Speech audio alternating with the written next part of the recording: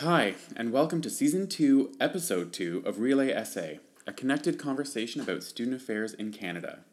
Each person we interview suggests a few names of folks we should interview next, passing on the baton along from interview to interview, hence the title Relay Essay.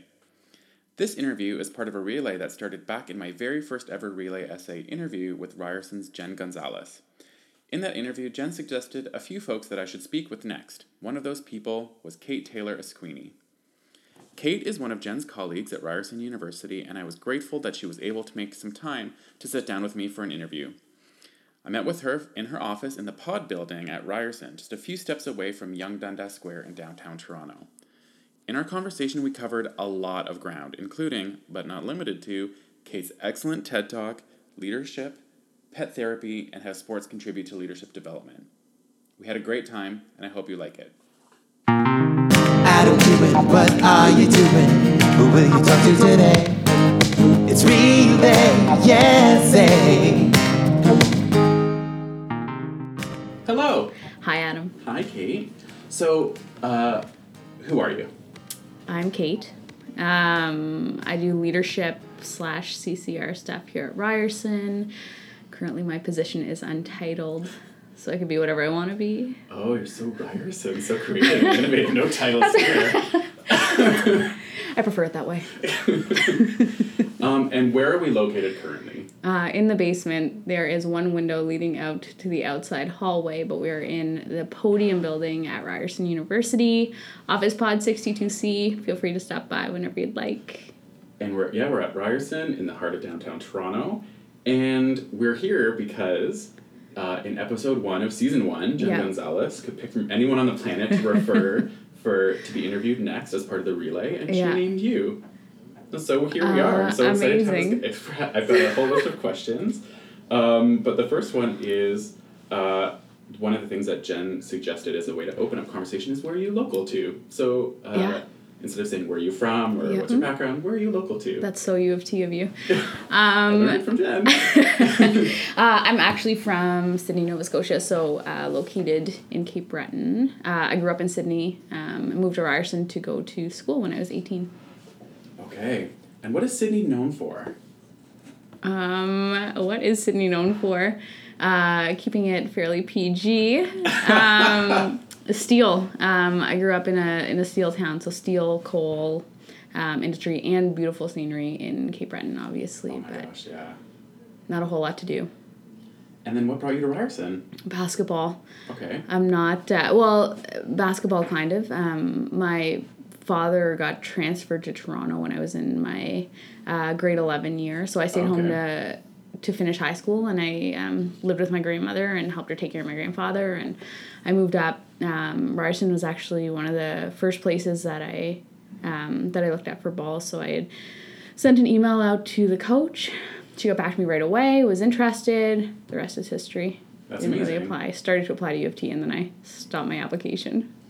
But because I heard back from the coach, and I was like, really all I want to do is play basketball, so I'll figure the rest of it out later. And so then what were you looking for academically to study? I had no idea. Okay, so a true story. We didn't have any of the university fair stuff. Right. So Googling universities in Toronto, Ryerson, York, and U of T came up.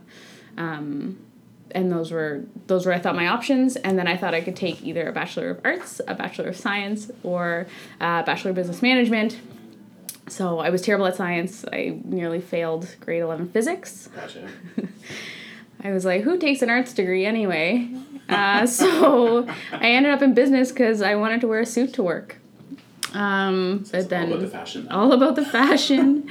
I transferred out of business immediately following my first semester and did my arts degree. Amazing. Yeah. When I started, I was in a general degree. I had no idea. I just was like, I want to pick at the buffet of academia. Just took every course. And So what was your undergrad in? Ended up doing theater. Okay. Yeah. Nice. So here I am. Awesome. So then athletics, I think that was one of the things that Jen had said, that your path was kind of non-traditional. A lot of people who get involved with student life kind of are involved as student leaders in kind of either res life or a peer helper or different ways, or student government, kind of come up that way. That wasn't your path. No. So was it all basketball all the time? Yeah, 100%. I actually commuted my first year from Whitby, and Ryerson at that time. So I came in 2004, graduated in 2009, and Ryerson at that time was smaller than it is now. Sure.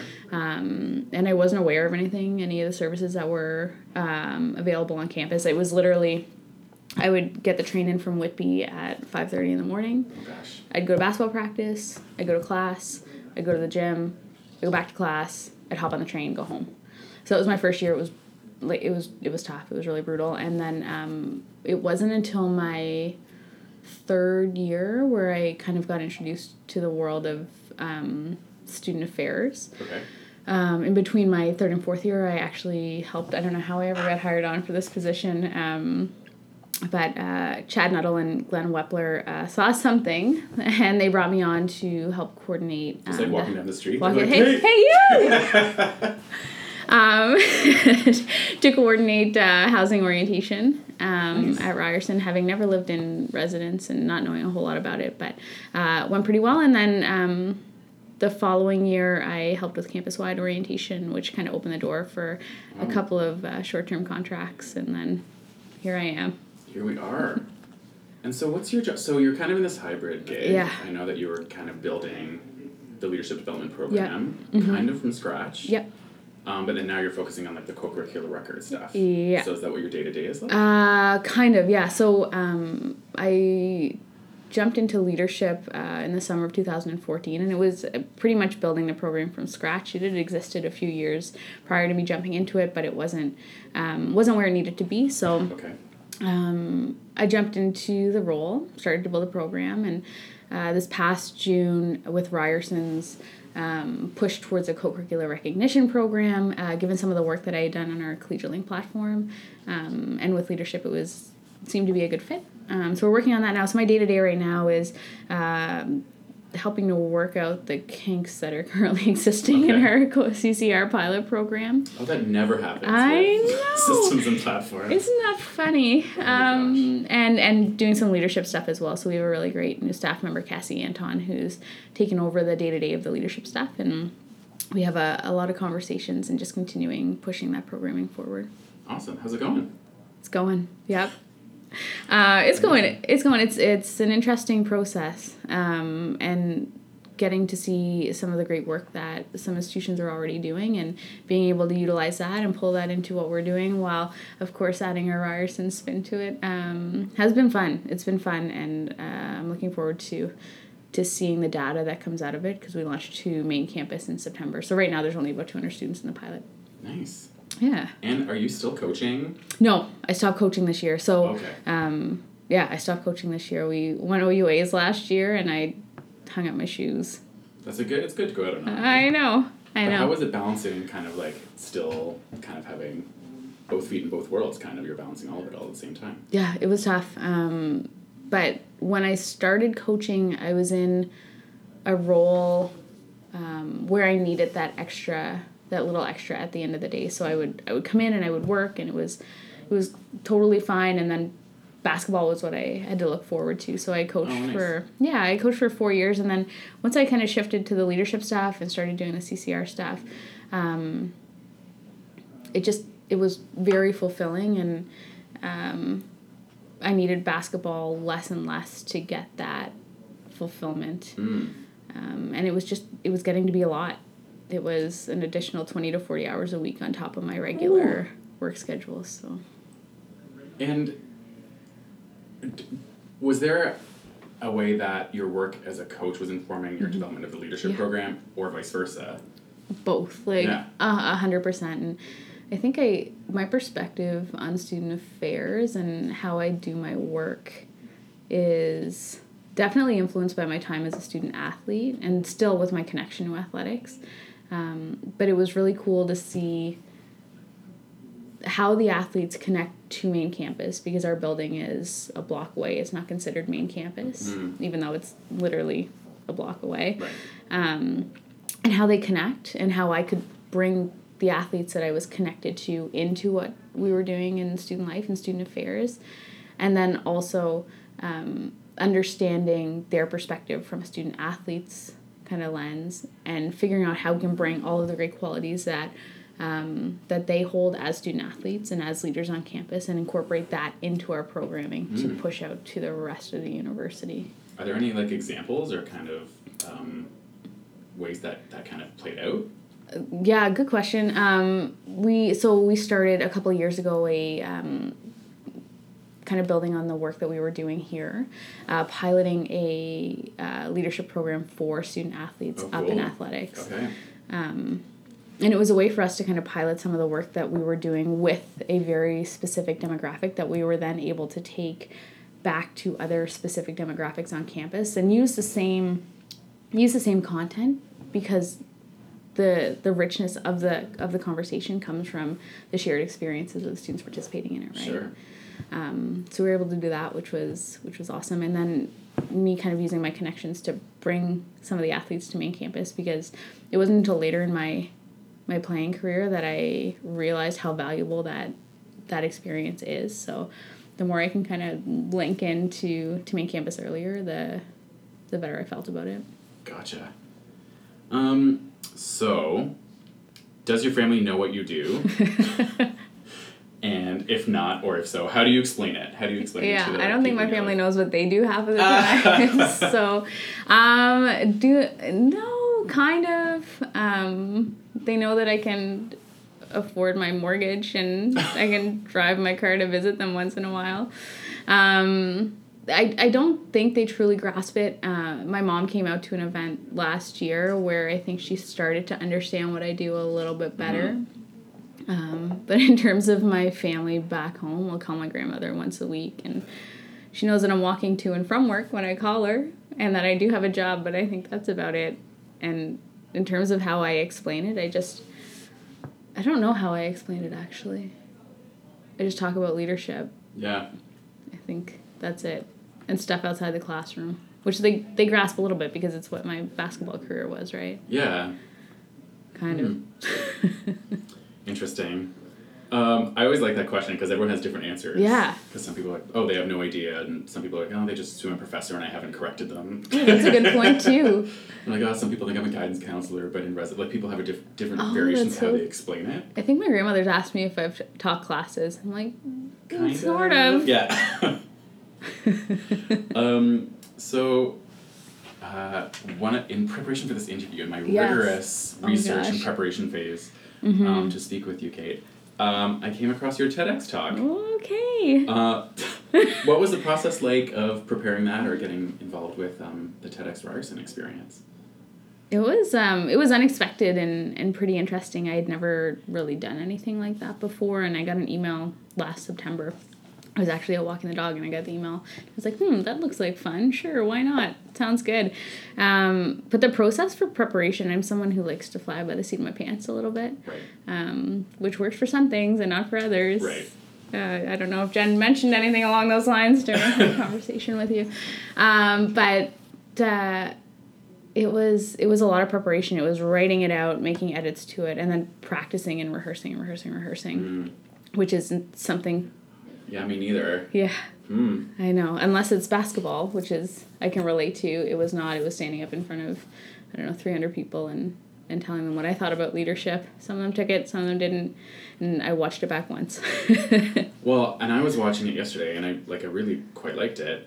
I liked a lot of it. How did you come up with your themes and your stories, and how did you decide how you're going to frame it? Thanks. When I was writing it, a lot of it, the theory behind it, I should say, is a result of a lot of the stuff that I did in my master's degree. I did my master's in leadership at Royal Roads, graduated in 2015, and it really changed my perspective on leadership and just kind of life in general. So when I started to pick apart my favorite pieces and my personal kind of belief in leadership in terms of everybody having the capacity and the ability to lead, just wanting to take that step to do so. Right. just personal stories kind of started to come to mind, and how I ended up in the position that I'm in now and where that all came from. It was interesting, but it just all kind of seemed to flow into place. Mm. So you said that the Masters kind of helped shape your viewpoint. In what way? What were you researching or studying? Yeah. My major research project was on enhancing the leadership capacity of student athletes. Surprise, surprise.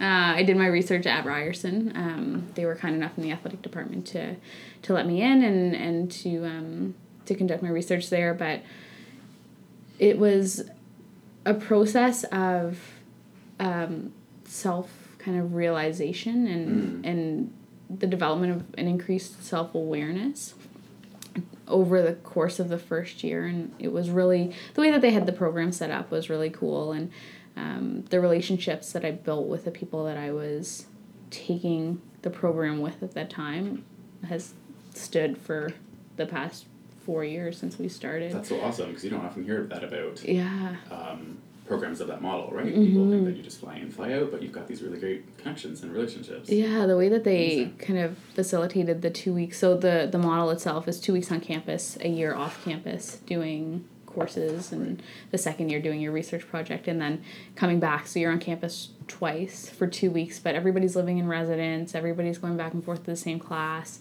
It just kind of allows for that culture to be built and then maintained through the online coursework too. Mm-hmm. So my brother did his master's through Royal Roads, really? The conflict one. Okay. But which is funny because I think he's really great at studying conflict. I don't think he listens to this podcast, so I could talk freely about so you're that. good. But he did it living in rural Nova Scotia on dial-up, on a complete opposite time zone from all of his group friends. So I think he would go to like a Holiday Inn parking lot to steal their Wi-Fi. Stop. Yeah, hysterical. Anyhow, sorry, that's bit of a tangent. So would he go to campus twice? Same thing, same model. To the X Mansion. Oh my god, 100%. Yeah. They do like the opening receptions and stuff there. It's amazing. Beautiful. That's so cool. Okay, so a bit of a detour into your story about your master's, but the one of the things that I wrote down that I loved so much about your TED Talk was the shirt metaphor. Do you want to explain for our listeners what you were speaking about in that moment? Yeah. Okay. So to set it up a little bit, if I'm framing it correctly, it was a year ago, but basically talking about leadership as not a one size fits all. So leadership, depending on who you are, can be exhibited in different ways. So whether you're someone who likes to get up in front of a room and have a conversation and give a TED Talk, or whether you're somebody who's behind the scenes, or you're volunteering at your in your community, or whatever it may be, just trying to frame it in the sense that you don't have to be the person that's in front of the room to make an impact on everyone around you. Right. So I use the example of... It's brilliant. of a gift that you get, and they won't be listening to this podcast, I don't know, we have a family member who will give the most kindest, generous gifts, but they never seem to fit right. And I was talking to my partner Nick about this, and we were joking back and forth, but they never seem to fit right. But you always get the gift receipt, so you can take that gift receipt and you can go back to Banana Republic and you can say, listen, I really appreciate this item of clothing, but there's a cat on the front of it. I would prefer something without a cat on it, so you can exchange it for something that's a little bit more your style. So instead of kind of emulating what others are or what other people want you to be, it's about doing what you want to do and making a difference that way. Mm-hmm. And finding your own fit and finding your own shirt. And I just thought that was such a brilliant way to put it. Oh, thanks. As opposed to just like accepting whatever you think people want. Yeah. And finding your own shirt. Oh, thank you. So what are some ways that we can help students find their shirts? Oh, wow, so good. I think it's you do this for a living? A professional podcaster. How do we help students find their shirts? I think it's the diverse programming, and it's finding ways to reach students where they are instead of trying to shape them into what we want them to be. Sure. So I think I'm in student life, and I think in leadership specifically, it's often students who are already interested in leadership and have an idea of what leadership is come to our programming because they already think that they're on the track to leadership. So one of the things that we're really trying to do is expose that 80%. So if you look at the 10-80-10 model, Right. expose that 80% of students to all of the things that we're doing. Mm-hmm. So that they're going to want to come out and learn more and learn that you don't need to be a leader by standard definition, whatever that is, Right. To be part of our programming. And I think in student affairs in general, it's finding those niche groups of students and going to them with programming that is going to interest them, that's going to encourage them to want to dig a little bit deeper into Right. whatever it is that we're trying to get across. Yeah. Does that make sense? Yeah, and I'm kind of thinking to extend this like T-shirt idea. Yeah. It's like we're not trying to be the only sellers on campus, right? Like people will buy their T-shirt with their club or in their faculty or on a basketball team or in a leadership certificate, but it's not. I think sometimes we think the places that we are running are the only places where people are going to do that. So if we picture a campus being like like a mall, I don't know, maybe I'm using this metaphor, but just really engaging and helping people feel excited to find where they can find a thing that fits them. Yeah. It doesn't have to be in one place. Absolutely. No, I totally. It makes sense though. Like whose shirt are you wearing? Could it be like, are you wearing a shirt that you're comfortable wearing? Right. Are you fitting into where you want to fit into? Yeah. Does that make sense? Yeah. Yeah. There is a scholarly paper. There in here is. somewhere. We can start the ethics proposal now. Amazing. Shirts and leadership. I mean, maybe there's something already out there. I'm sure there is. And the other question is, what about students who have like already found their shirt? They're wearing it. It fits. They're proud. I feel like sometimes when we have leadership development programs, and we have like leadership engagement programs where we just point them in the right direction and kind of get them involved. And I don't know. Yeah. They're not two separate things, I don't think. But what if someone's kind of at a different level? Yeah, I agree. Well, and I think it's our hope, shameless plug for what we're doing with the CCR, is that it's our hope that students start to find themselves and where they want to be early enough in their time at Ryerson that they can then in their third and fourth and fifth year start to focus on, okay, how do I build on the stuff that I'm already good at? Right. How do I take that strengths-based approach and really focus on getting better in the things that I'm already good at and that I'm interested in. Yeah. So I think it's the same approach where you're finding students and helping them along the way, but I think tiered programming is also super important. So appreciating that one size doesn't fit all, T-shirt metaphor. Yeah. One size doesn't fit all. So how are we accommodating to the students that want to get engaged but don't know how, and the students that are already engaged and want to bring themselves to the next level? Mm-hmm. Well, now that we've solved that, you mentioned before when you were out walking the dog. Yeah. So tell everyone about your dog. Oh my gosh, I have some very exciting news to share. My dog Benjamin, who's 130-pound Newfie, has just been certified as a therapy dog. Stop it. So he comes to Ryerson every Wednesday for the therapy dog program and chills out in my office for the day, and then he does his therapy dog session from 12 to 1, and he comes to work with me on Wednesdays. That's amazing. Yes. Can you just paint a picture for people who don't know this breed? Just I remember meeting Benjamin on the street one night. But what does he look like? He's pretty tall. Yeah, so he's pretty enormous. I'm 5'6", and if he stands on his back legs, he's as tall as I am. Okay. He's probably up to my waist, I would say. He's black and white with big spots on him. He drools a lot. Effervescent personality. Oh my gosh, you have no idea. He drools a ton, he sheds a ton, and you just have to get used to everything that comes along with all of the love that he has to share. He's a big dude, for sure. We get stopped quite a bit.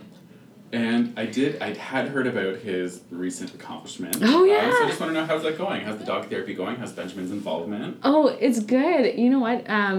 We have our therapy dog program here on campus, and every Wednesday, 12 to 1, we have this really great group of individuals from St. John Ambulance that come in and bring their dogs in, and students are able to come and check it out. And it was kind of passed along to our area this past year when the person who was originally in charge of it went on parental leave. So we've been taking care of it a little bit this year, and Benjamin has been pretty good. He's going on week 3 on Wednesday. When I leave on Wednesdays, my office smells a little bit like dog, but it's always clean on Thursday morning. So he's doing very well. And what's like the training process to get us certified? I don't know how he did it. Go and... I'm gonna, truth be told, he failed once. About 4 years ago. Failure. Yeah. He's just looking for the right shirt that fits. That's it. He failed about 4 years ago. He was still just a pretty wild, like a wild puppy, not so puppy. He's 8 now, but he failed his first time. Resilience, like, it took a lot of positive self-talk, and just really pushed him to be better and to want to achieve more. And lo and behold, we took him and he passed somehow. Success is non-linear. Thanks, Benjamin. That's amazing. And now he's basically a student life professional. Yeah, right? pretty much. Yeah, he's pretty spectacular. He sits in the office most of the day, but that's so cool. He is. Yeah, it's nice to have him around, and I find myself, because I am here in my office when he's here, I'm able to close my door and sit and do work. So really, he's been a productivity measure as well. That's a good tip. Bring your dog to work. So I've got just maybe a few more questions before we get to the rapid fire section. Okay. Which is one of my favorite parts. I'm very excited. But so one of the things was, I mean, Jen had said, because your journey path was through athletics and your outlook is pretty unique. So I just wanted to know, for like, how many years into your gig, or into kind of your career as a student life?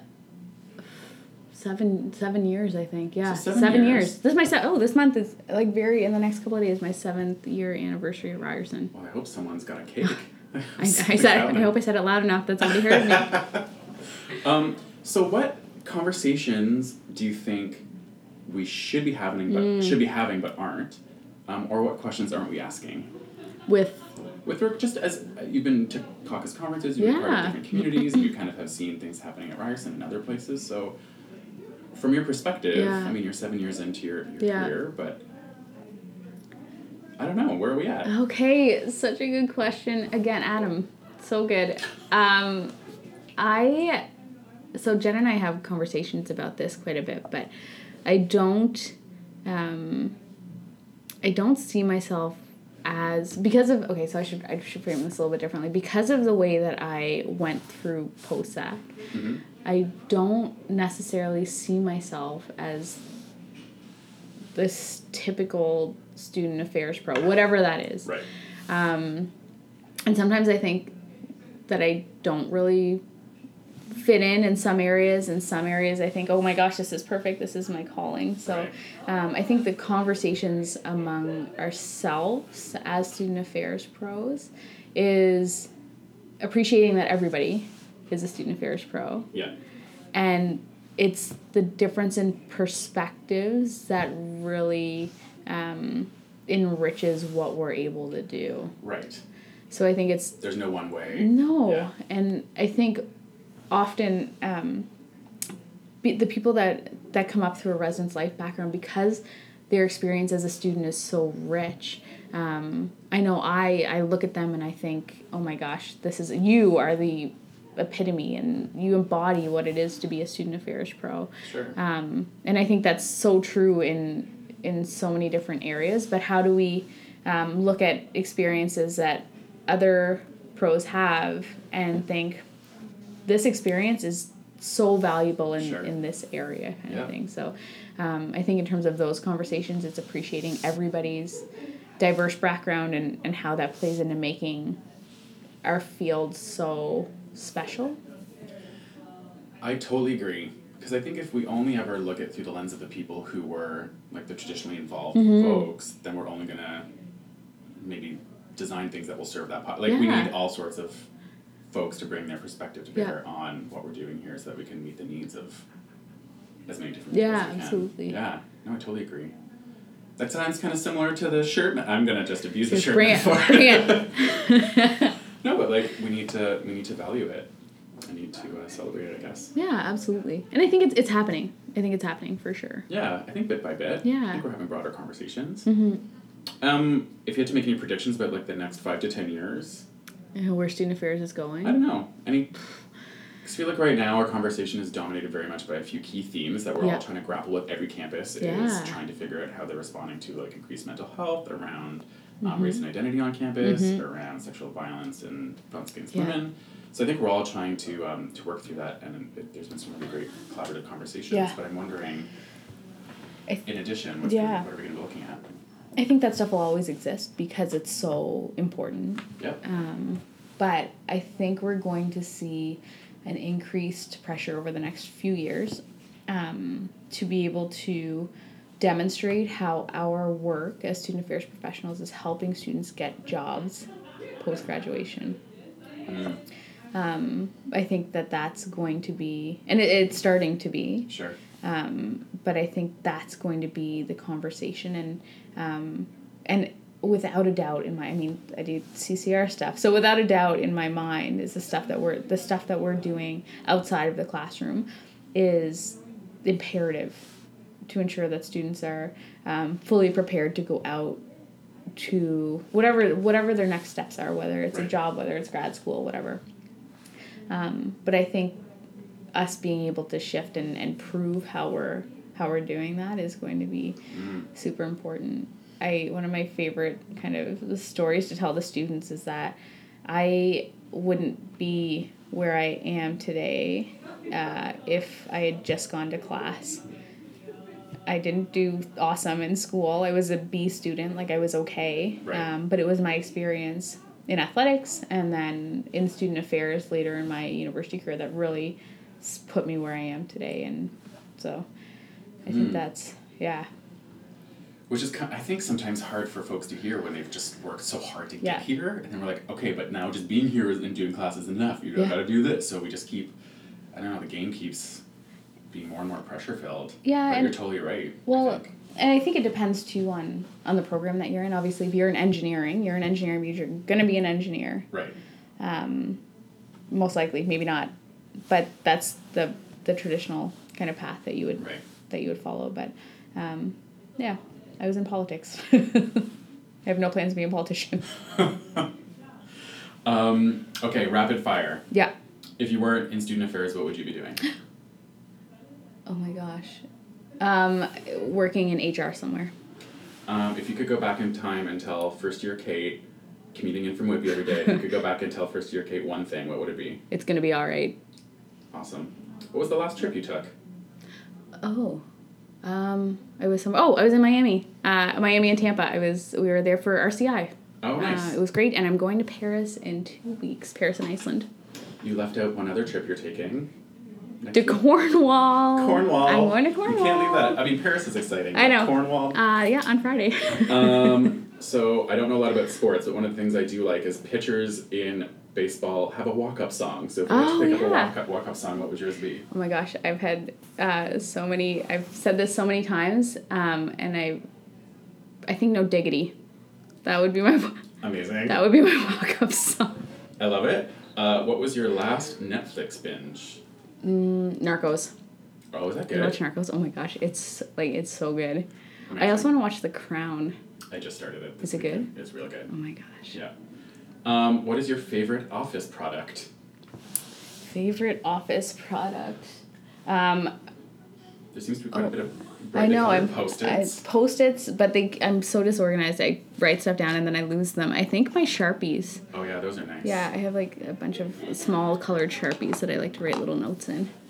If you were to write a memoir, what would the title of it be called? A memoir? Yeah. You do you. Yeah. Thought you were gonna go with No Diggity. No. Maybe No Diggity, You Do You. A subtitle. That's always good. Amazing. So we've come to the end of all my questions. Oh my gosh. The last question, which is part of the whole relay bit, is who should I interview next and why? Yeah. So good. Okay, I'm going to try to recommend someone outside. You know what? I'm going to, sticking with the theme. It has to be anyone in Canada involved with student affairs. It has to be staff, or student faculty. affairs. Yeah. But not a formal role, like if it's a student or a faculty or a staff person who's involved in student life, student affairs work. You know who I think is doing really great stuff right now? Christina Barthold from Okay. Waterloo. Okay. I think she's doing really, really great things, and Cool. I would be curious to hear what she has to say. Most definitely. All right. Cool. Amazing. That's good. Well, thanks so much for your time. Yeah. We're having a big event today, so thanks for We do covering tonight. it. No, all good. If I wish people could see the hustle and bustle, people running around with balloons and food and It's a wedding. it's It's not really a wedding. It's no wedding. It's a leadership launch conference launch. it's a marriage between students and Leadership. No, No, next. Yeah. Okay. All right, thanks, Kate, so No much for problem. your time. Thanks, Adam. All right, bye. Well, there it is. Thank you, Jen Gonzalez, for suggesting Kate. We had a great time. I really enjoyed speaking with her. I'm really looking forward to following along with Ryerson's co-curricular programming. It sounds like some amazing stuff is on the horizon. If you want to connect with Kate, she is on Twitter, and her handle is @KateAsquini, KaiteAsquini. So thanks for listening. Hope you enjoyed it. You can let me know what you think. Just send me a tweet, an email, a letter, a raven, an owl, whatever way works for you. If Twitter is your thing, my handle is @AdamKuhn, ADAMKUHN. As always, if you have someone you think I should speak with, please don't hesitate to let me know. I'm always looking for new people to interview. Just want to remind you about the Relay Essay Podcast Challenge. I'm asking you to think about what kind of podcast you would want to make about student affairs in Canada. Record your idea in a 1-minute voice note and send it my way. Try to get them to me by the end of March. Make sure to include your name. Relay Essay theme music is written and performed by Adrian Ross. Thanks again for listening. Bye for now.